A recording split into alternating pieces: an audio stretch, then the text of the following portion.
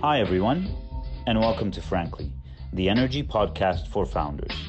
I'm your host, John Mashriki, where I'll be dealing it straight to you from entrepreneurs who have scaled and failed, investors who are passionate and have seen it all, and leading tech voices that are looking to build moonshots to change the way we live.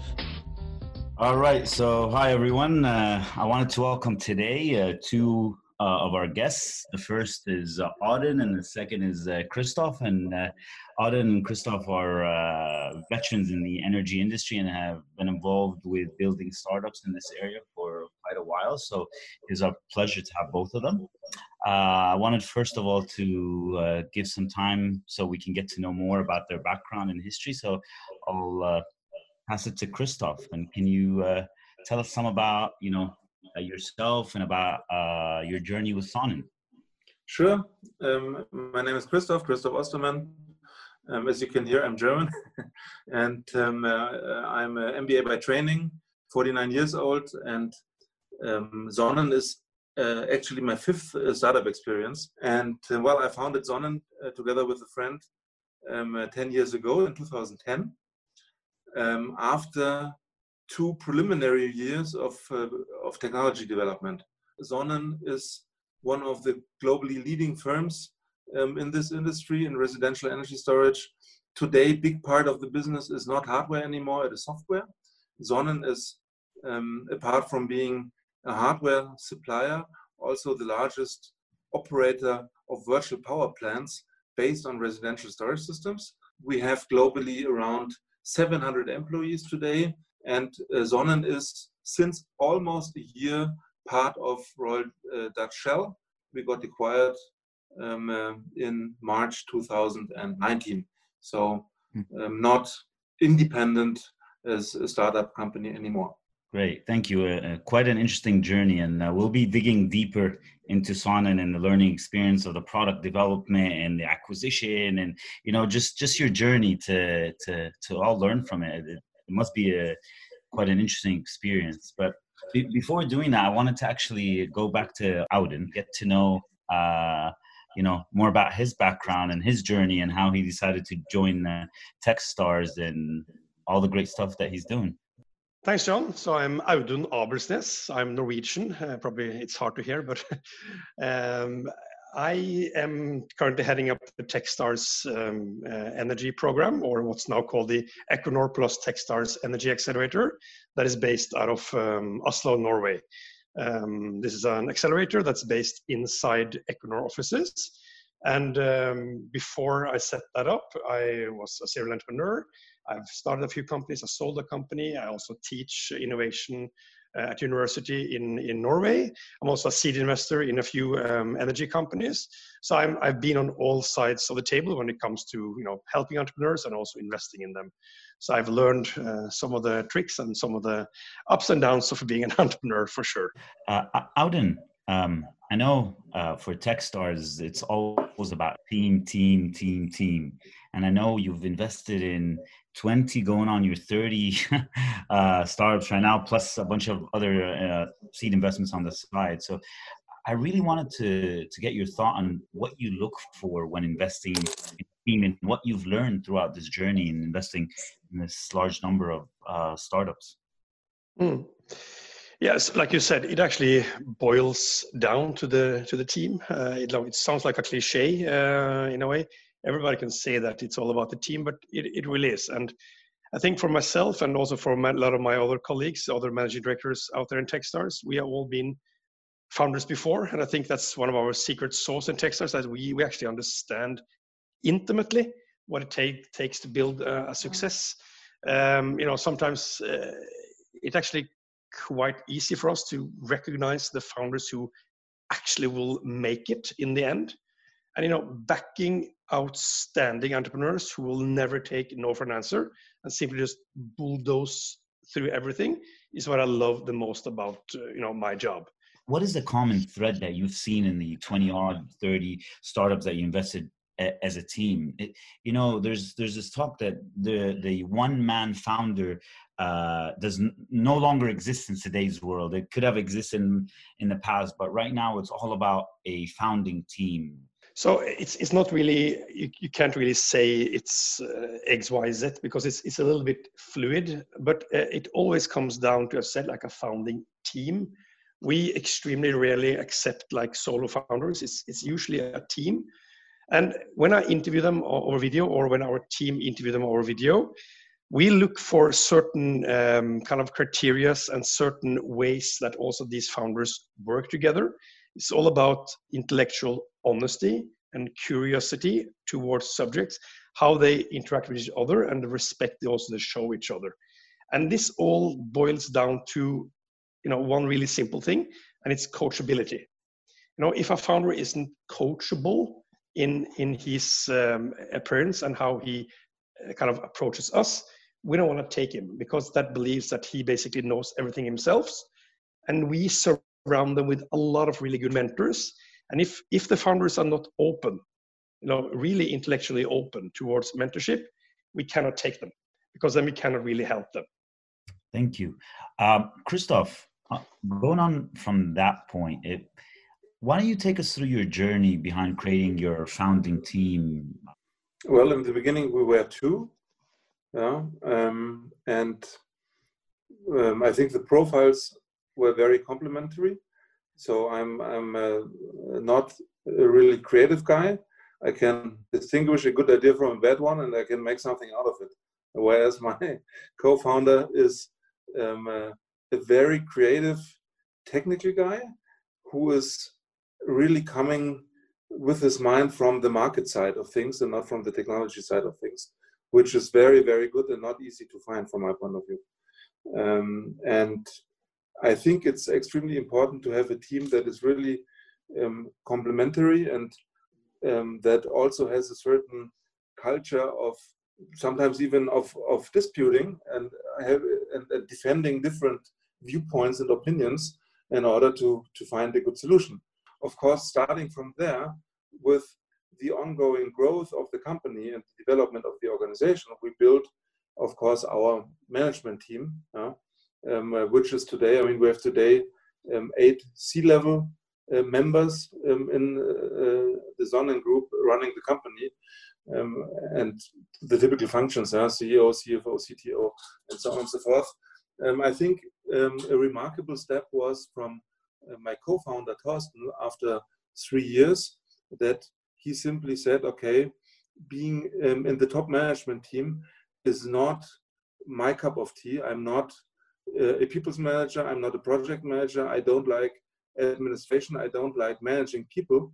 So give me a budget, give me a small team, let me be creative, but leave the rest to somebody else. And this was the point when we hired a CTO and also a COO organizing the supply chain and the manufacturing, because Thorsten simply decided to focus on what he's really good at, innovation. And this is, from my point of view, very good, because if you have a team where everybody knows exactly where the strengths and weaknesses are, that really helps allocate the tasks and build a team that is really working together well and where everybody can contribute a very particular thing. I know you talked about how it took you, offline doing 2 years of product development with your founder, and then you nicely landed on your target market. What would you have done different? Let's say if you didn't have the 2 years to wait to product develop, or is that the natural time that it just had to take its course? How can you accelerate building hardware product in this space? Well, I think the best to do is really to use proven standard components and not to go for tailor-made special devices for cost reasons and also for reasons of reliability. I would recommend to go to the market as soon as possible, get the experience there, listen to the customers, talk to them as often as you can. It's really the best thing you can do. Why don't you walk us, Christoph, through the early days when you understood you were onto something? How did you gain trust of your users? And specifically because you indicated that you were going up against, these large conglomerates that were already in this space. Yes, I think what we tried is 2 things. First of all, we tried to be innovative and really fast on the technology side and doing things that nobody did before. Yeah? And we really differentiated by that, because in the beginning we were a monopolist. We tried to do, at the end of the day, marketing, but what we did is we told a story. We told the world and the market and the customer a lot about the purpose why we are doing that, and we told them a story why our product is nicer. And at the end of the day, we achieved a very interesting thing. So an emotional sell was how you broke the barrier in the industry. Absolutely. And what we did is actually we introduced a so-called Sonnen Ambassador program, where we triggered a little bit the pride of Sonnen battery owners and customers that demonstrated their device to their friends and neighbors and colleagues and whatsoever. And we organized and paid parties at their house where they could show their device to their friends and tell them, look, I'm ahead of the curve. I'm not paying anymore for my electricity bill. I'm one of the innovators and I'm saving the planet as well. Interesting. Thank you for sharing. So Christoph, proof of concepts. What's your experience with them, with Sonnen? Do you believe I mean, you might not have the need to do proof of concept, but do you believe they're a waste of time, or do you believe they're a necessity in the energy space? I think proof of concepts are necessary. Absolutely. I mean, if you want to play with big corporates, you need to prove the pudding and to show them that you are able to deliver at the end of the day. And of course, from the point of view of the startup, the challenge is to distinguish when it is really a proof of concept that you need, or when is it simply the wish of a corporate to get technology for free or an experience for free or whatever. So I think it's both. Also, the economic sense has to be considered from the point of view of the startup company, because still it is a very big investment of resources. So I would not recommend to do as many proof of concepts as possible. I would rather say the opposite: do as less as necessary. But if they are necessary, don't hesitate and do them. So just to comment on these proof of concepts, I mean, one of the mistakes I see often is that startups, they get so excited by having a proof of concept study with a large corporate, that they kind of tend to forget that if the proof of concept is successful, it needs to have a plan. What will then happen? There needs to be clear expectations from if we do X and it's successful, then you as a big corporate have to do Y. That needs to be in the contracts, because a lot of contracts are just the proof of concept, and then you have to renegotiate afterwards everything, and it's not balanced. So you need to have a plan for that in the beginning. I see that mistake all the time. Great point, Audun, which brings me to my next question. When a startup founder is assessing whether they should take on a proof of concept with a large corporate, what is the criteria that they should assess whether this is a proof of concept that they should spend their most valuable resource, which is time, on right now, versus not? And it's not just taking a look, oh, it's coming from Equinor, it's coming from Shell, it's coming from BP, let me move forward with it. I always say that there has to be financial commitment. There has to be money out of the pocket from the partner.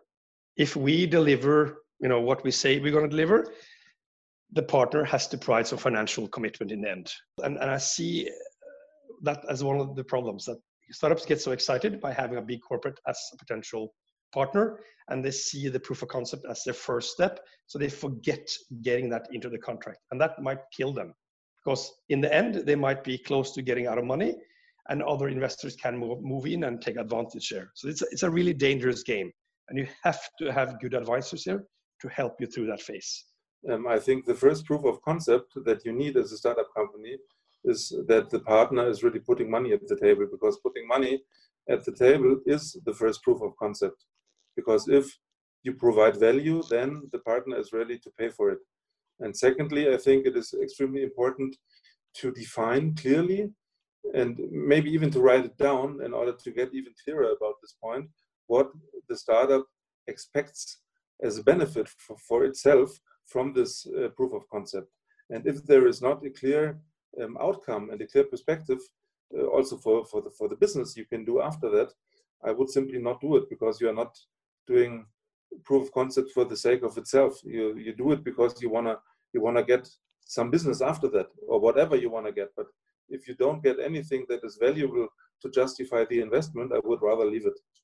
Auden, do you see any challenges for startups, as you said, at this early stage? Because the DNA, the dynamics of a startup at this stage is a lot different than a large corporate. Excellent question, and the short answer is yes. The procurement department in a big energy company or bank or whatever, it can basically kill a startup, because it's 500 pages, and you can't process that if you're a 5-person team. So the DNAs of a large corporations and a startup is just completely different.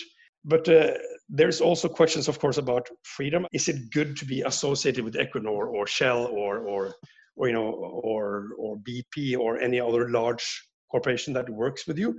I would argue absolutely. I would, but I know there's different views on this. I know that, and I respect that. Thank you. Christoph, what about your approach when you were fundraising and taking a look? I mean, you're a majority of B2C place. What was your approach from an investor perspective when you're looking for investors at early stage? Our experience is basically that we've been focusing on non-corporate venture capital firms first, simply because we had a few experiences with big corporates in a very early phase of our company. And we experienced that it's not so easy to combine the good things of the two worlds, the advantages of a startup company with the advantages of a corporate, without destroying something on one end. We thought that we wanted to stay as independent as possible. So we've been focusing very much on non-corporate venture capital firms at the beginning, which was, from my point of view, also good and worked very well for us. At a certain stage, of course, it makes sense, and with a certain size, it's also easier to handle that from the point of view of a startup company. Before we exited, we had 3 large corporates, strategic corporates, as shareholders on board. But again, it was kind of balanced, because we had 3, not 1, and none had a stake that allowed him to influence the strategy of our company alone. Thank you for that. Christoph, I think, as a lot of us recognize, your journey with Sonnen is quite a unique journey, and definitely, not a lot of entrepreneurs will go through that journey. So the question that I had for you is was there a point in your journey that you thought, I can't make it, I'm out, I'm quitting? Yes and no. I mean, I had daily the moments, and I mean really daily, that where I thought I can't make it, where I felt very, very challenged, and I could not see a way to move forward and succeed, which is, from my point of view, also very healthy. At the end of the day, it is key to question yourself and your strategy all the time in order to get better and better and better. It's simply hard. It's not something that is just given and just happening. You have to work hard on making a success. And this is why I think you need both. You need resilience, and you need the ability to question yourself without giving up. Christoph, you represent a very unique success story. You built something that's really cool, right? Shell acquired it. I mean, it doesn't happen to many companies. It's a little bit the Apple of the world, right? Not many companies will be able to replicate what you're doing. It's pretty unique. Absolutely. Yeah, but so maybe the principles are the same still. I think that it is really a challenge, but can also be extremely rewarding, combining the two worlds of corporate and startup. All right, gentlemen, Christoph, Auden, thank you very much for joining us today, sharing with us your journeys of successes, of failures, of how you can impact this energy space on a day-to-day basis by what you do. So we really appreciate your time and appreciate your experience, and we hope this is not the last time that you come and be guests on Frankly. Thank you very much. It was a pleasure. Thank you very much. It was a pleasure, and anytime. Thank you.